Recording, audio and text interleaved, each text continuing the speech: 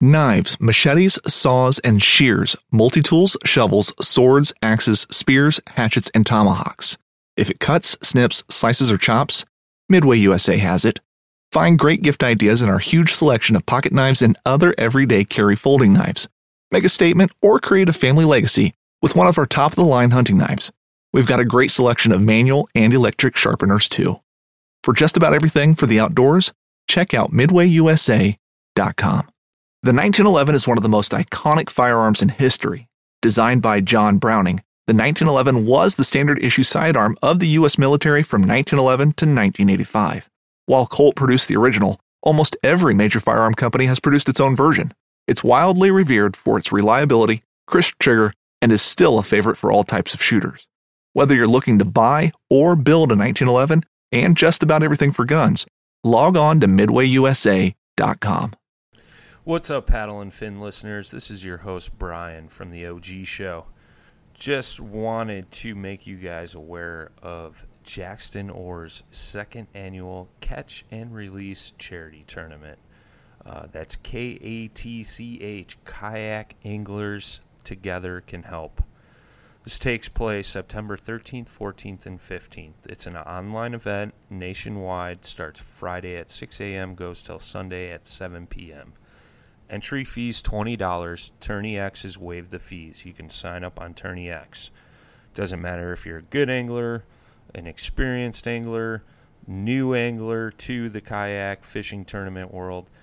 So let's all get together and help Jackson out, get this organized.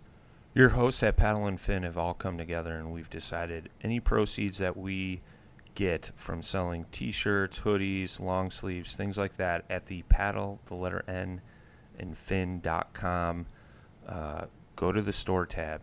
You buy any stuff, we're going to take the proceeds from that, donate it to the charity portion for Jackson's event. That's something we wanted to do to help Jackson give back to some great organizations.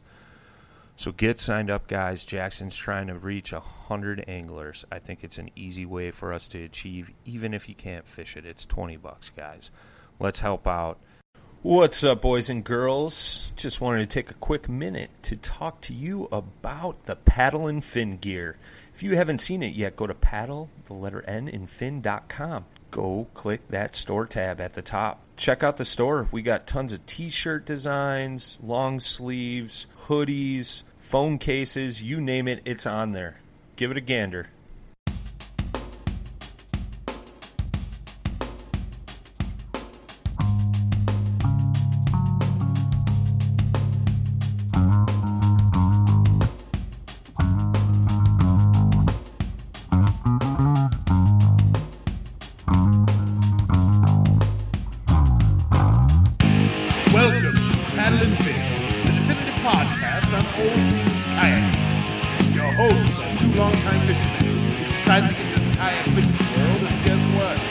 Taking you along for the ride. So buckle in and welcome to Paddle and Fin.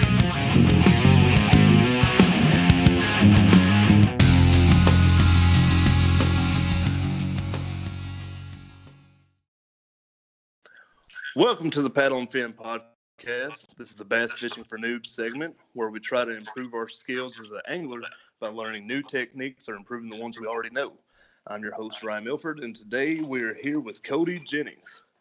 Cody is the owner of Jig Masters. I haven't personally got to try any of Cody's jigs, but I've checked them out, and they look really interesting, really cool. Cody was on the OG segment 2 or 3 weeks ago, something like that, and he had a lot of interesting information on there, some really cool stuff. So I encourage you to go check that episode out after this if you haven't heard it already. Pretty cool. But Cody, how's it going tonight? Not too bad. Not too bad. Thanks for having me on. Yeah, I appreciate you coming on. I wanted to start out by bragging on you a little bit. So, your website for Jig Masters, I was going through there, and something I noticed is there's not like a, when it comes to jigs, there's so many different jig types so many different jig heads and everything. It gets really confusing whenever you don't know what you're doing with it. But with yours, you seem to keep it pretty simple. You got like 3 or 4 different ones that it seems like you try to perfect those ones, and you can see a real distinct difference in yours. Say your flipping jig, you can see a difference in yours compared to every other one you find on the shelves in another store, which I found was really cool. I know you said in the OG episode that you like custom made those yourself, machined it all yourself and everything. So I thought that was really cool. I wanted to brag on you for a minute. You got several different colors to choose from in those. It just seems like you really took the time to try to perfect those jigs that you made. Yeah, no, I appreciate the kind words. One of my big things are, I'm trying to do this as a long-term business, right? And, what I really tell people a lot is I don't want to microwave it. A lot of people that start businesses right now, even if they do have, good ideas, stuff like that, they get too dialed into, I have to make a bunch of money now. Now, granted, I'm young. It's easy for me to say that compared to, maybe somebody, who is closer to retirement or something like that, right? But I really try to, when I add a new design, I try to perfect it before jumping into 20 other products. Because what's the point of having 20 bad products versus one really good one? So I really try to take my time with each product I'm getting into, which I do have a lot of new lures and stuff coming out that have been being prototyped for about 6 to 8 months. That has a lot of design work in it, and like I said, I really try to perfect them before getting them into too many anglers' hands. And you can really tell it. Just looking at, I haven't seen them in person yet, and I do plan on getting some eventually. But just looking at them on the website, you can tell that there's been a lot of detail put into those. Something else I wanted to mention is you got a starter pack on there, and that looks like a really good deal. It was like 10 of 10 football jigs, 10 flipping jigs, I believe, and some pivot heads. Yep. Yeah. So there's one of the buzz baits, and then there's 5 flipping jigs, 5 football jigs, and then 10 pivot heads. That's basically the starter pack. It kind of gives you a good variety of what I currently have, and then as there's more products added, there'll be several different starter packs. Or different bundle deals, stuff like that, but it's basically like retails about $62.50, and I try to offer it to right around $50. That way, if people really aren't super sure on what to order, and I don't really give them any.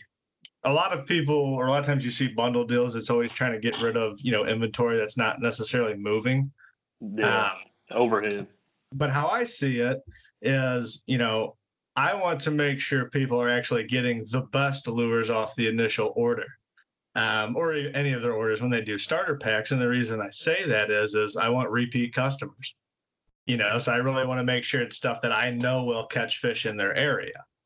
Otherwise, if they have a bad experience with them, because I gave them a bunch of colors that, nobody buys and they're just there on the shelf and there's a reason why nobody bought them, I'm not really doing anybody justice. Right.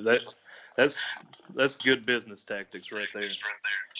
But so we tooted your horn a little bit with Jig Masters. So I appreciate it.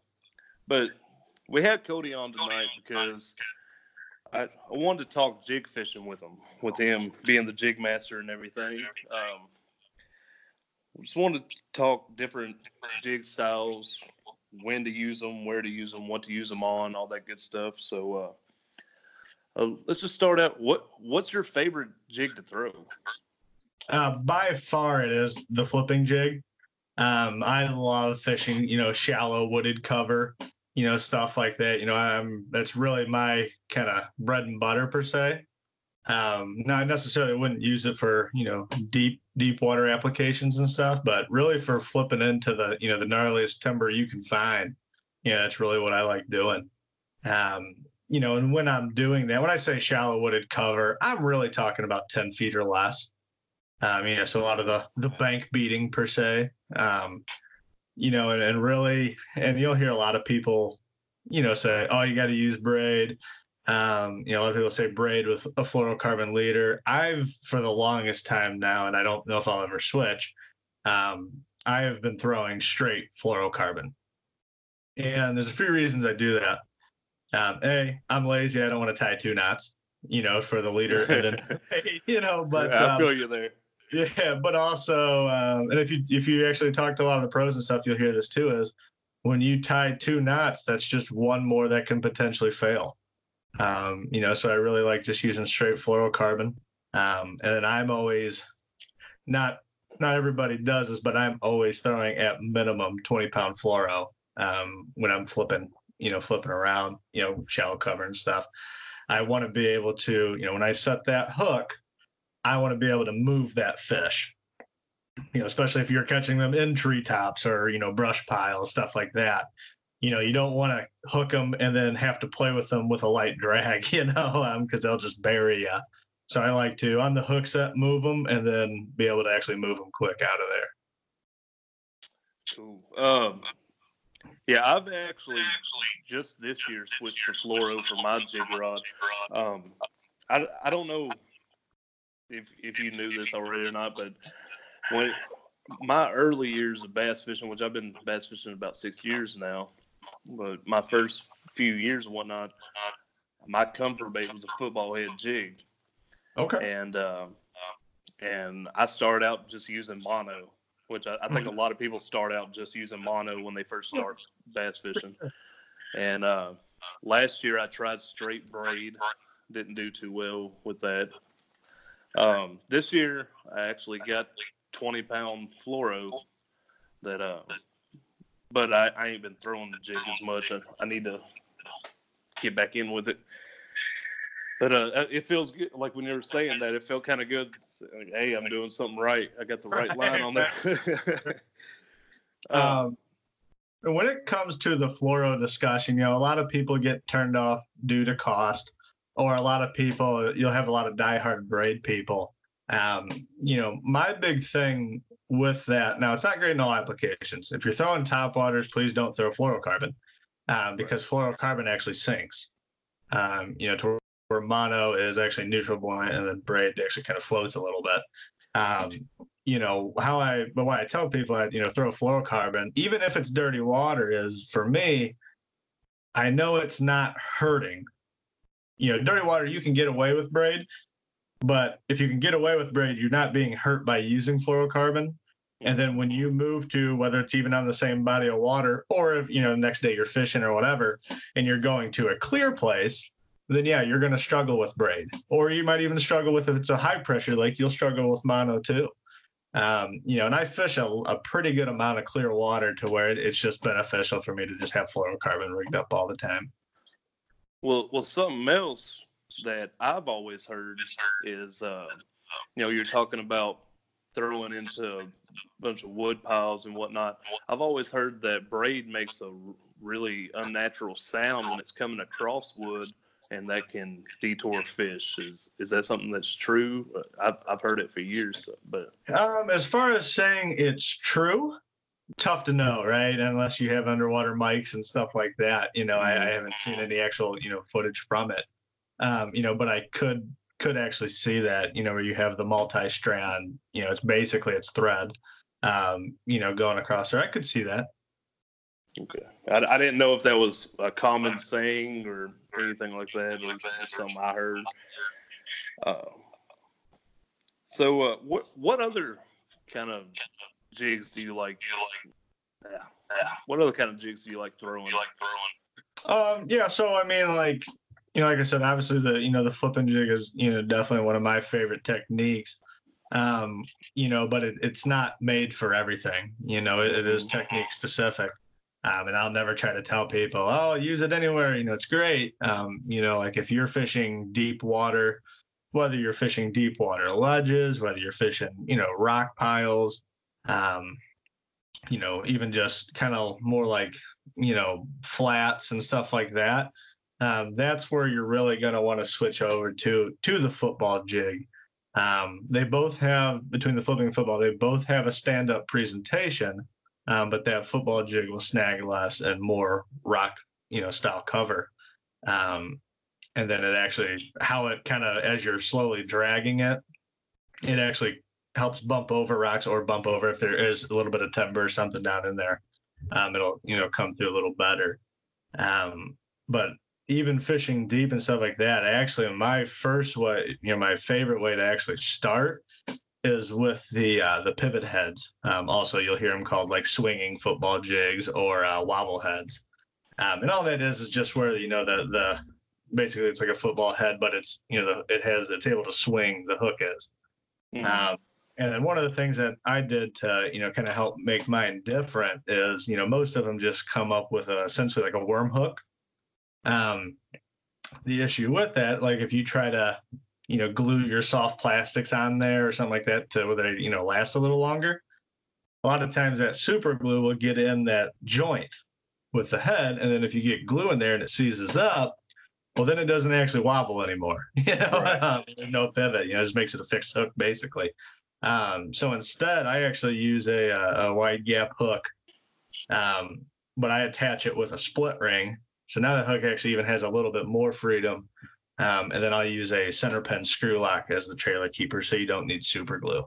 But that's actually my favorite way when I'm searching for fish in deep water or a lot of rock structure. And you cast it out.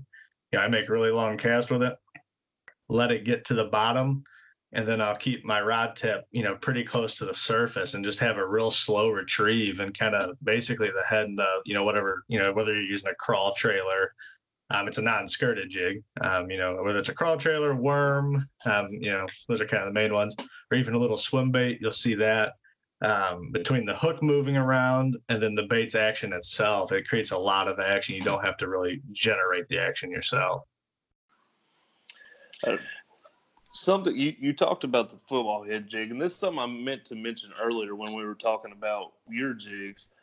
Is something I really liked about your football head jig is it.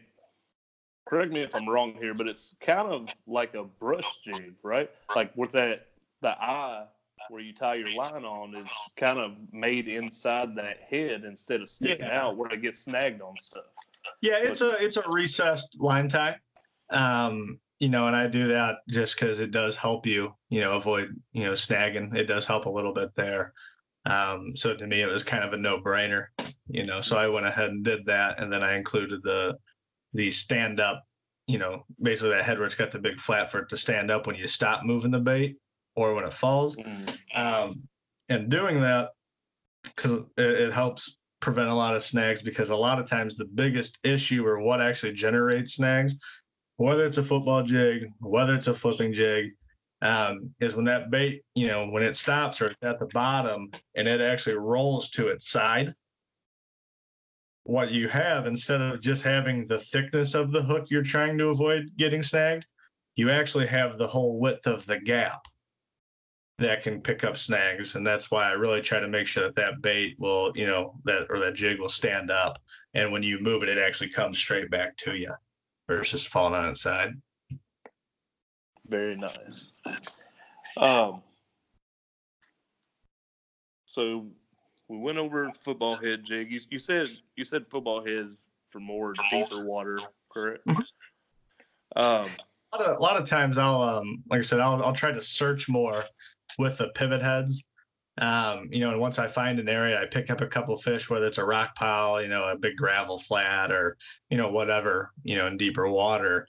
Once I find those fish and locate them, I'll typically start throwing a football jig around a little bit more to see if I can get some bigger bites. Not saying you won't catch bigger fish on the pivot heads as well. But that average fish typically tends to be bigger on a full skirted jig. Yeah, I've always heard, jig's more of a big fish bait. And I actually, just a little story here. I was fishing with a buddy one time. He was using like a little worm, and I was using a jig because I actually make my own jigs just with a do-it mode. I ain't got anything special like you, but I was throwing one of mine, and I didn't get a bite all day, pretty much, or all morning, I guess. And he's caught like 10 or 15 fish, and I'm getting discouraged, and he's like, "Well, I bet you catch the biggest fish of the day." I'm like, "I don't think so. I think I'm pretty much done because it's middle of summer. I think it was like July, and about 11:30, we were fishing along this bank line, and all of a sudden I got hit, and I bring in a 4-pounder, and some people may make fun of me for this or whatever, but to this day, that 4-pounder is still my personal best, 19 inches long. And right after that, like not even 5 minutes later, I brought in one that was close to 4 pounds. It was in the high 3s, 18-incher. And those are still my two biggest ones right there. That's why football head jig became my comfort bait there at the beginning, because that was within my first couple of years. Yeah, sorry I got sidetracked with there. No, you're fine. It's funny you say that, because, obviously one of my idols being a big jig fisherman myself is Denny Brower. Pretty much everybody knows him as the, old man on the circuit still. And one of his sayings that, I still always rings in my head today is, because that's literally all the guy did was throw jigs, even back in the, 70s, 80s, stuff like that. But he actually made a comment, he said, "I might only catch 4 fish all day, but my 4 will outweigh your 5. And I really love that. I really try to, kind of, embrace that. Now, as far as, people might poke and fun at you for a 4-pounder being your biggest fish. Trust me, you got plenty of water time left, to improve on that. And one of the things that a lot of people don't necessarily get, if you take bass anglers as a whole, I would say honestly, probably 85% of them have never caught a fish over 3 pounds. And a lot of times, when you hear people say, and I've ran into it, oh, this place is just loaded with, 5-pounders, whether it's a private pond or something like that. Right. And you go there, and then they catch one that's about, 2 1/4, and they're like, "Yeah, it's at least 4, right?" You're like, "Oh, okay." Unless you don't have a scale, you don't really have a great reference point when you're just starting. That happens a lot too. So don't be discouraged. I said that, but I ain't really too worried about it. I've kind of accepted the bass fisherman that I am. I had to, I was doing my own podcast before I came over here to Paddle and Fin, and they asked me to move over here. And when I was leading up to starting my own podcast, I had to swallow a lot of pride to admit that I suck at bass fishing. and I feel like I've got a lot of positive feedback for that. I think there's a lot more people out there like me that are just too scared to admit that they aren't as good as they try to portray to other people. Oh, and yeah, sure. That was me for the longest time. Like, I wanted to sound like I knew what I was talking about, but once you swallow that pride, I've caught more fish this year in 2019 than I've caught my past 5 years of bass fishing altogether. And, I credit a lot of that to admitting, that I'm not that great and reaching out for help. And for sure. People willing to help. A lot of people, they, as far as, and this goes for anything, not even just necessarily fishing. A lot of times, a lot of people just get comfortable. And they say, well, I catch some fish, and then you'll see that, 10% of anglers that really say, hey, I catch some fish. I know I'm better than maybe the average Joe, who may be just picking up a rod for the first time or something. But you'll see that 10% of people just take it to a whole nother level. And I'm sure you've seen it. It's happened to me. I've fished and, I've fished and I've, always, for the most part, outside of my dad, he's a pretty solid stick and, taught me a lot of things. Anytime I'd go fishing with somebody, I would, if you wanted to put in competition terms, I would murder them. And of course that kind of builds an ego around you, right? And then and then you go fish a high dollar club tournament and you get spanked, so there's always levels to all of that, and I think a lot of people don't necessarily see that. If you wouldn't put me on the elite series, I would go broke very quick. All right, I got us sidetracked again, I believe. So, all right. So going back, we've talked about the flipping. Well, all the jigs we've talked about. Are you throwing them all on the same rod, or do you use different rods for each one? So I'm a little interesting on when it comes to rod choices. I'm one of the few people in the world that would show up to a boat with 7'6" heavy rods.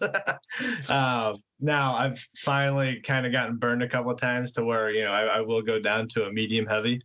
But I myself, I don't typically go below medium heavy, but I also really like when I hook the fish, I like to horse them back. I developed a hatred for trying to finesse them back on a 6.5 foot medium light spinning rod, with 6 pound fluoro and stuff like that. And I'm not saying that, there aren't times that you need to do that. But really the fishing I prefer, always has 20 pound fluorocarbon and has that minimum like a 7'4" medium heavy rod. Once again, that's just because I like to hook the fish and then get them back to the boat as soon as possible. I'm pretty much the same way there. I don't like playing around with them too much because I want to get it in and be able to say I caught that fish. I don't want to give it any more chances than I have to get off and right. But so you're pretty much throwing all those jigs on that same rod, correct? Yeah, for the most part. Now, when I'm fishing deeper water, that's where I kind of prefer to actually go with the medium heavy, to where I get a little bit more tip action, a little bit more sensitivity. You do want a little bit more of an arc in the, the normal rod bend when you have it loaded, and hook sets and stuff when you're fishing deeper. But then all the shallow water stuff, I really try to, as far as the flipping jigs go, I try to stick with a true heavy action flipping and pitching rod where it's actually a moderate fast tip. And that's just a lot of stuff is that they're a lot easier to, flip and pitch with, when you actually go to a moderate fast tip versus a fast tip or extra fast. Now, where they're not great for shallow water is fishing stuff like spinner baits, buzz baits, even crankbaits, but, stuff like that, because it actually, normal casts like sidearm casting or roll casting, they're not as accurate. They are kind of a one-trick pony as far as, flipping, flipping and pitching kind of style. Well, I was actually going to say something similar to that to you. I was told that you just recently tried kayak fishing out. Yes, I did. I did. And I was going to say, with those really long rods like that, you might, if you, I don't know how far you plan on going with the kayak fishing, whether you plan on getting into it or whatnot, but those long rods, they're a little bit harder to cast sometimes out of a kayak. So you might have to adjust that if you go on. Yeah, for sure. When you have a standing platform, I think you're relatively okay. But if you are more in the seated position and stuff, they can get definitely a lot to handle. But even outside of just the use part of it is also the storage, right? Because typically you have 2 or 3 or something, and if you have a 7.5 to 8 foot rod on a 10 to 12 foot kayak, I'm not great at math, but I'm good enough. It's about 66% of your boat, or even if you have a stand up, it's just they get a little trickier to me. I really think that, at least me, and I'll find out, I definitely am going to be, getting a kayak and, pursuing that more. I had a really good time down there at Lake Cowan. Probably I'm going to stick right at the 6'10" to 7 foot range. Well, maybe you can talk to Ricketts and get him to help you get into one of those blue skies. You can stand up in a hurricane on one of those things. I was like, I can't tell if it's a kayak or a pontoon. I know it's kind of a controversial boat, but you see people complain about those, or some, but then you also see stuff where, now you have the 1100 watt electric motor that's pushing kayaks at like 15 mile an hour, unfortunately, people do have to realize in all of these things, there's always going to be different financial levels. Even in the local, actual, bass boat style tournaments and stuff, you'll see anywhere from a 1980s Ranger to a freaking 2019 Phoenix. It's just something, it's gonna happen. So well, everything evolves. Every sport known to man has evolved, and kayak fishing ain't no different. It's gonna keep evolving, and it's just part of life right there. Actually, the kayak fishing, you're very, very early in the technology curve. If you really think about it, if you look, let's say 12 years ago, you really didn't even have fishing kayaks, for the most part. They were just the typical, legs up under the top there or whatever. And it was, just paddle, and you could fish out of them. But you can only bring one rod, and it's going to get really, tight and really awkward. But now, then it kind of slowly transitioned, and now you're finally seeing a lot of people get creative with them. You're young in the technology curve. There's going to be a lot of changes for, probably the next, 10 to 15 years. Oh, it is. I'm definitely excited and nervous to see what's in the future. Yeah, technology is always a funny thing, because, as soon as you buy it, it's kind of obsolete, and it always sucks. Much, yeah. With the electronics, but, kayaks will, I think you're fairly limited with the kayaks due to the package size. You don't have this humongous range of, 16-foot bass boats up to 22-footers and, stuff like that. You will be some limited, but I think a lot of the biggest thing will be a lot of the storage options on them. I think that's where most of the changes will be. Yes. Definitely exciting about the possibilities for the kayak fishing. All right, got sidetracked once again. All right, let's go over the different times a year. What are you pretty much throwing a jig all year round? Yeah, I really do. It's just you are kind of doing, whether it's you're targeting different techniques, or even playing, maybe you're doing those same techniques but playing with the different weights, trying to generate different fall rates, stuff like that.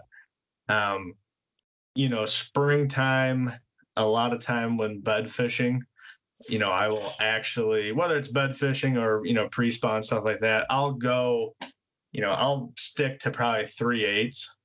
I'll throw a lot of 3/8 early in the spring. Is there a reason behind that? Like it's just that size? Yeah, it's just you're not really changing the profile size that much. Because you got to think on a jig, 90% of your profile is generated through the skirt and the trailer. The head doesn't really look much different from a 3/8 to a 1/2 ounce, at least, to a fish per se. But a lot of times, early spring, I'm actually going to be, when I say early, I'm talking like March, pretty close to ice out, or I guess ice off. And, really I'm trying to go down to, I'll stick with about a 3/8, but I'll throw trailers that don't necessarily move a lot of water. You're kind of looking at stuff like a beaver, it doesn't really have a whole lot of action. Or a lot of times what I'll do as a trick, just because once again, I'm lazy, I don't like having to worry about carrying, 100 different trailers. A lot of those, whether it's Rage Crawl stuff or whether it's like the Berkeley Chigger Crawl, which is, my favorite, jig trailer, I just won't separate those tabs, the little shipping tabs where it keeps the claws together. Mm-hmm. And when you don't separate those claws will actually just glide through the water versus kick. So I'll do that a lot too, especially early spring. And once you start, getting into the May time frame, and it all kind of depends whether you're fishing quarries that are, super clear and deep, their actual spawn or when they're on beds might not be till mid-June, to where a super shallow, fairly, stained water place, that, has a max depth of 8 feet, their spawner when they're getting close to beds might be right at the end of April. They can be actually very different even in the same area. But when I get to a place and they're starting to move on to beds, I will play with several different weights. Now, I would say that I have the most success with the 3/8 still. But if I get on a fish that I really struggle to generate any excitement out of when it's on a bed, I'll start moving up to the 1/2 ounce and to the 3/4 ounce and see if the fall rate will actually kind of create more of a reaction strike. And I've caught actually a lot of my bigger fish doing that. I've fished for, some fish on beds for 30 minutes. It can be brutal, but also when you're staring at a 6 or 7 pounder, you can deal with it. Yeah. Like it's got to bite something eventually. Yeah, right. Yeah. If you don't cast at it, that it's not going to bite either, And then a lot of times with the bed fishing, I will throw the more active trailers, stuff that has a lot of, claw action per se. And then I will typically, when it gets to summertime, I'll fish a lot of the same areas, whether it's docks or, brush piles, stuff like that. You're not necessarily casting up. I mean, I'll still cast up, as close as I can to the bank, but a lot of your bites will come out at the end of structure in that little bit deeper water. But there I'll typically stick with a 1/2 ounce for, pretty much all of summer. No. What are you calling deeper water there? Is it back to that 10-foot range or? Really anything, when you're pitching jigs around wooded cover and stuff, I would really say anything in that, that 5 to 10 foot range, because obviously, when you're pitching right up to the bank for the most part, especially if it's kind of mud bank style, you're pitching a couple inches of water and then gradually working that bait out, but typically all summer long, I really stick with a 1/2 ounce. There are actually a couple lakes, but they're pretty niche lakes, that I will only throw a 3/4 ounce jig. One of those lakes would be Lake Hudson. Not sure why it's so different there, but they want the biggest trailer you can find, and they want the heaviest jig you can find. And I mean even the 1 pound fish, I'll just get more bites on just a lot bigger and heavier profiles. Well, they're hungry, I guess. I don't know. Like I said, when I found that out, it was kind of by accident because I had ran out of, all my other jigs. So I had a couple 3/4 ounces left and so the 4-inch Chigger Crawl, I had the 5-inch Chigger Crawl. And so I just started putting that on. And I started actually catching a lot more fish than I was previously. And then in the fall, really I'm, for the most part, up until about November, I'll still stick with the 1/2 ounce. Once you get past November, I'll move back to a 3/8, get something falling a little bit slower, and just fishing it slower in general. You'll get a lot more bites that way. Okay. Back to the trailer thing. You're talking about the beaver style trailer. Those tend to be kind of long. I've heard of some people cutting part of that off, part of the body off of it. Do you cut those off? Yeah, and that's always going to be a little bit different based off of, whose jig you're using and stuff like that. My goal is always, so let's say, like, look at the 4-inch Chigger Crawl. My goal is always to get my claws just below the skirt. I want all the claws below this, the full length of the claw below the skirt. But I don't want to have a huge gap, where you have a big segment of the body sticking below the skirt, then the claws. So with my jigs, you're actually removing about half of a segment on a 4-inch sugar craw. And that's because my trailer keeper sets a little bit lower than a lot of, other jigs on the market. But that's because I'm using a screw lock trailer versus just the barb style. Okay. One of them, probably is the main trailer that I throw when I got a jig is a Zoom Super Chunk. Have you used those before? Yeah. So when I use the chunk style trailers, I typically, my main confidence on them is when it's cold. When you get that water temp below 50, whether it's, rising up to 50 or whether it's, from 50 and cooling, that's a lot of times when I'll move, and through the winter too, I'll move to that chunk style. But once that water gets past 50, that's where I typically want something with a little bit of action. And I'll throw something with a little bit more bulk, See, I'm kind of a creature of habit. And when I first got into jig fishing, basically a guy I worked with, we had been talking for a while, and he had told me about a jig, and I got really interested. And Walmart's right across the street from work.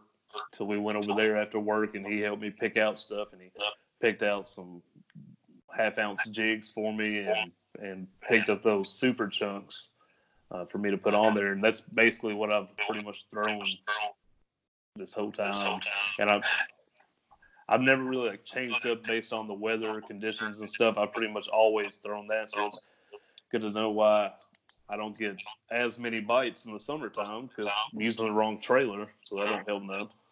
Yeah, like I said, a lot of times in that cold water, that's when those style trailers will, excel. But I've found, once you get to that mid-spring all the way through summer to mid-fall, you really want something, I think, that has a lot of action. You're really just trying to create reaction strikes at that point.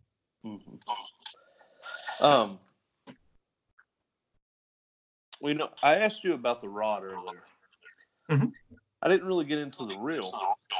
Are you throwing this on with a bait caster or a spinning reel? I don't even actually own a spinning reel. Okay. So fun story about that. I actually went up to northern Wisconsin and fished with Josh and Caitlin Woodward up there, and we were fishing for smallmouth on beds. And they have medium light spinning rods with freaking 6-pound fluoro, and so when they hook a fish, they have the drag as loose as possible, and they're basically almost hoping the fish just makes it to the net kind of thing. And that's what a lot of those people do up there. And then of course I have a 7.4 medium heavy flipping and pitching stick with 20-pound fluoro on it. When I hook a smallmouth, I'm horsing it as they're scrambling for the net, and they're like, and I just boat flipped it, and they're like, huh, that's new, and stuff like that. But yeah, can't do it with that 6-pound test. No, you cannot. I learned that the hard way the one time they handed me one of the spinning rods for a fish, fish that was being a little more, difficult. So I went to it was actually like a 16-ounce hair jig. That they had, and they, fish just rolls on it, and I, wail on it like crazy on the hooks and just snap the line immediately, so kind of learned there. But yeah, I focus, especially for flipping and pitching, you want a casting reel. And the reason that is you'll actually be a lot more accurate with them, and you can actually control how hard that bait enters the water a lot easier. Because with a spinning reel, if you throw the bait too hard off the initial cast, you only have one option, and that's to grab the line and stop it. Yeah. And then when that happens, it cannonballs in the water, and you're like, well, crap, that spot's probably ruined. With a casting reel, you can use that thumb a lot to, even if you do throw it way too hard, you can generally, slow the bait down. Yeah, you can slow it down, you can stop it and all that. Yeah, right. Yeah, you have a lot more, you're less reliant on the initial cast, the initial force of the cast, compared to a spinning rod. Yeah, I'm not a big spinning reel. I'm not a big spinning reel fan myself. I've got one that I carry with me. It's the medium light 6-pound Pez, all that. But I use that for my smaller baits. I like to throw a 4-inch finesse worm or Ned rig, something like that. I throw those on that setup, but other than that, I love bait casters just for what we just talked about, like having that extra control. Right. Yeah, really the only time at least the time I will miss having a spinning rod, which I'll have again here, but just currently at the moment I don't. Is when I'm trying to skip, around docks and stuff. Now I can skip with a casting reel, but it's definitely not as easy as with a spinning reel. But for the most things, I've really developed, the ability to, kind of fish whatever I want, on a casting reel.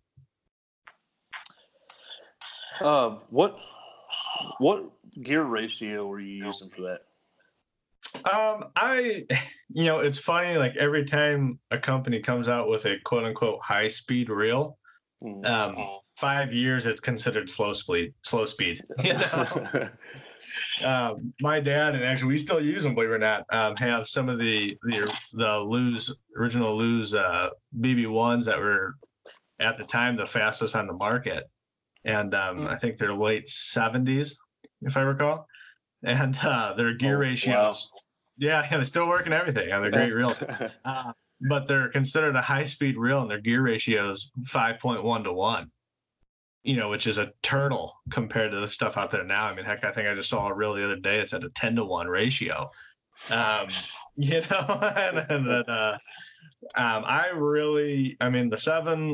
7 to 1 is a great all-purpose reel.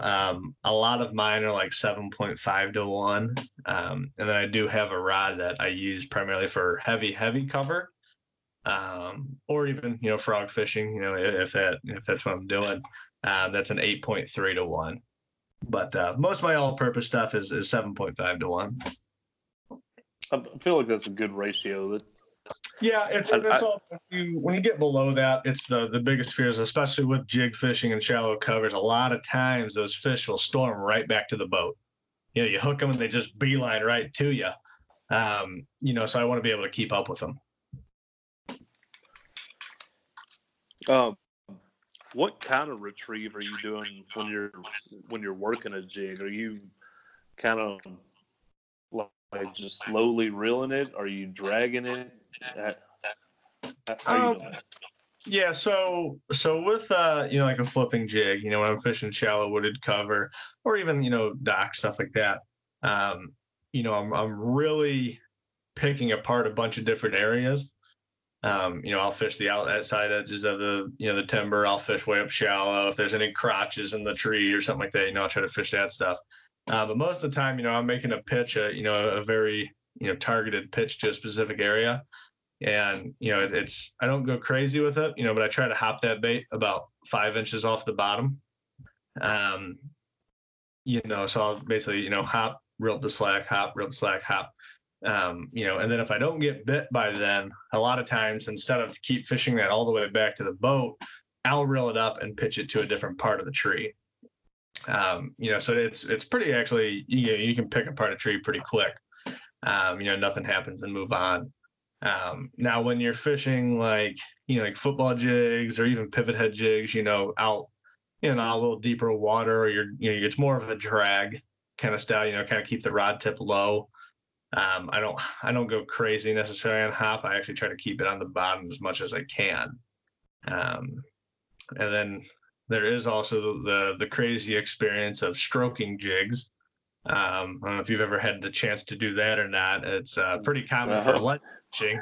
When you fish like stair step ledges and stuff, is what they'll do is they'll get that bait, pretty close to the edge, and they'll pick up the rod, and try to hold it as high as they can. And that bait will, it'll be like 8-foot hops, I haven't fished too many places where around here, at least, that you do that. But, for the most part, shallow water flipping, it's 3 quick hops, about anywhere from 6 inches to a foot off the bottom, nothing hits, just reel it back in, pitch to different areas. But like I said, when you get in those deeper water stuff, it's a lot more of a dragging technique. Cool. Colors. What kind of colors do you tend to pick with those different jigs? Yeah, so for me, honestly, and real quick, while you're on that, touch on the trailer color as well, like matching up and all that good stuff. Yeah, for sure. Yeah, so by far my favorite color is my Okie Crawl. It's kind of a play off the Okeechobee Crawl, which is mainly a green pumpkin and blue, but what I do is I really try to dial in the blue that I use for it. But also I actually have about 8 strands of black and blue in there as well that's mixed in. And I gotta say on that, I love that color even before I knew about you, and I saw yours, and man, whenever I order some, I'm definitely getting some of those. For sure. So I mean, by far, if I'm showing up to any new body of water, that's really what I'm starting with. And with that, I will use a dark green pumpkin trailer. For the most part, that's really my bread and butter, and what I'm actually probably throwing about 75% of the time. Now, once you get into, that, even if it's, you'll still catch a lot of fish stained wise there. But once you start moving into the stained to dirty, that's where, the good old faithful black and blue comes out. Not that you won't catch fish in dirty water on like an Okie Crawl or a green pumpkin, but that black and blue. And honestly, for dirty water, my favorite is that the June bug black. You still get a lot of the benefits that you get with black and blue, but it's less common, where obviously black and blue gets thrown a lot. Yeah. So if you're fishing a pressured place, you still get a lot of the benefits out of the June bug, colored jig. But the fish really haven't, seen it quite as much, So a lot of times I'll throw that June bug there as well. And then if you're fishing, straight poop water, as I call it, I'll switch to the color, at least I have as the option, is a swamp crawler. And it's got a pretty heavy amount of like black and red in it, and then also watermelon red. But mainly that black and red is the biggest feature there, and I'll throw that with a black and red trailer. I'm not the biggest fan of mixing, throwing a black and blue jig with a green pumpkin trailer. The one area that I will say that actually does work very well is when you have like a watermelon candy, like that style color, even a watermelon, that kind of color for some reason. And I think it's just it kind of plays off of like a sunfish or bream stuff really well. Black and blue trailers will actually work very well on, watermelon colors. Cool. I tend to stick with mainly just green pumpkin colors. How do you feel about the flakes? Because I got some that are like green pumpkin with red flake in there, and in my mind it's like, okay, maybe it's a little bloody, it's injured, so easy prey. But am I wrong in thinking that? Not really. I throw, like, when I'm throwing green pumpkin trailers, I typically will stick with just like, the pepper, they call it, the little bit of black in there. The reason I do that is just because, as I mix, across, or as I, try to use, I don't want to have to carry, a specific trailer for each jig. I kind of like having just a couple, trailer options. And like, so if I'm moving between, simplify it. Right. I try to simplify it. Now the biggest time that you do tell a difference is going from a black and blue to a black and red, and that blue flaker turns to red. That red really, really helps in dirty water. Where actually the black and blue doesn't show up as much. That red will actually pick up some more sunlight. But for the most part, especially with a green pumpkin, I'm sticking with a solid green pumpkin, or it'll have like the black pepper in it. Cool. I think we basically touched on pretty much everything I was wanting to talk to you about tonight. With as far as jig fishing, is there anything that like that I didn't cover that you would want to share? No, I think as far as I think we really touched a good amount of the bases there. One thing that I am working on is really trying to get a lot more of like tips and techniques, on the website, both text form, but also video form. I'm kind of starting to get into that some. Really what I try to tell people is, I want to make sure that you have a good experience with the products. And with jig fishing, it's not quite as common as it used to be. Used to be everybody was throwing a jig. Now you have a lot more people kind of sticking with, simply like Texas rigging and stuff like that. But I think that if people, actually gave them an adequate shot, and practice with them more, they would find out it's a great tool to have in your arsenal, especially for getting those bigger bites. Well, something to add to that, with not as many people throwing the jig, that could be an advantage for people that do throw the jig, because like you were talking about earlier with throwing something that are throwing a different color than what everybody else is throwing, give the fish something they don't see all the time. Well, throwing a jig, where you said a lot more people are throwing Texas rig, throwing that jig, that's something the fish don't see all the time. Yeah, so, for sure. I really do think jigs have a place no matter how much they get thrown. Just it's a pretty natural presentation. If you watch them underwater, it actually makes you understand why they get bit.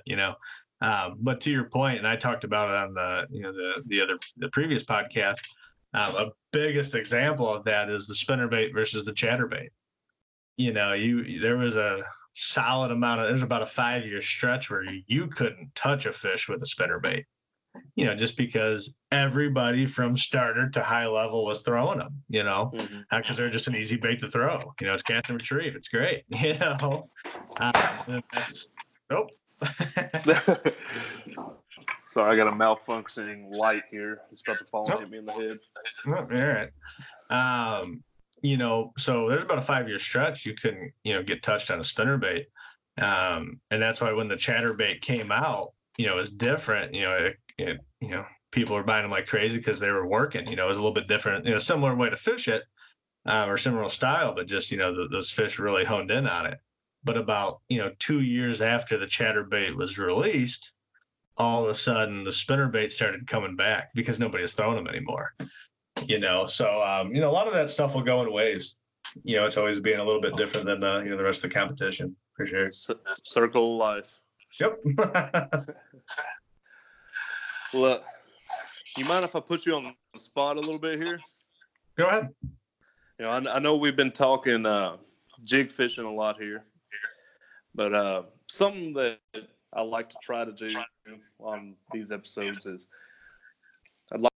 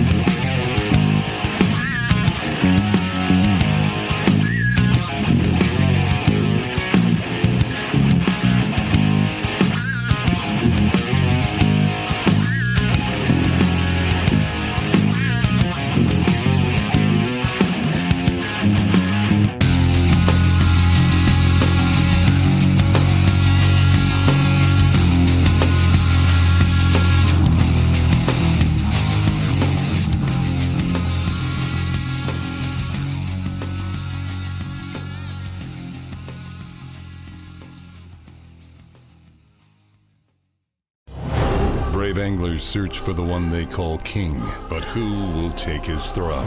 Tune in to Waypoint TV's Battle for Silver, Saturday, May 18th from 12 to 6 p.m. Eastern, presented by Abyss Battery. Waypoint TV.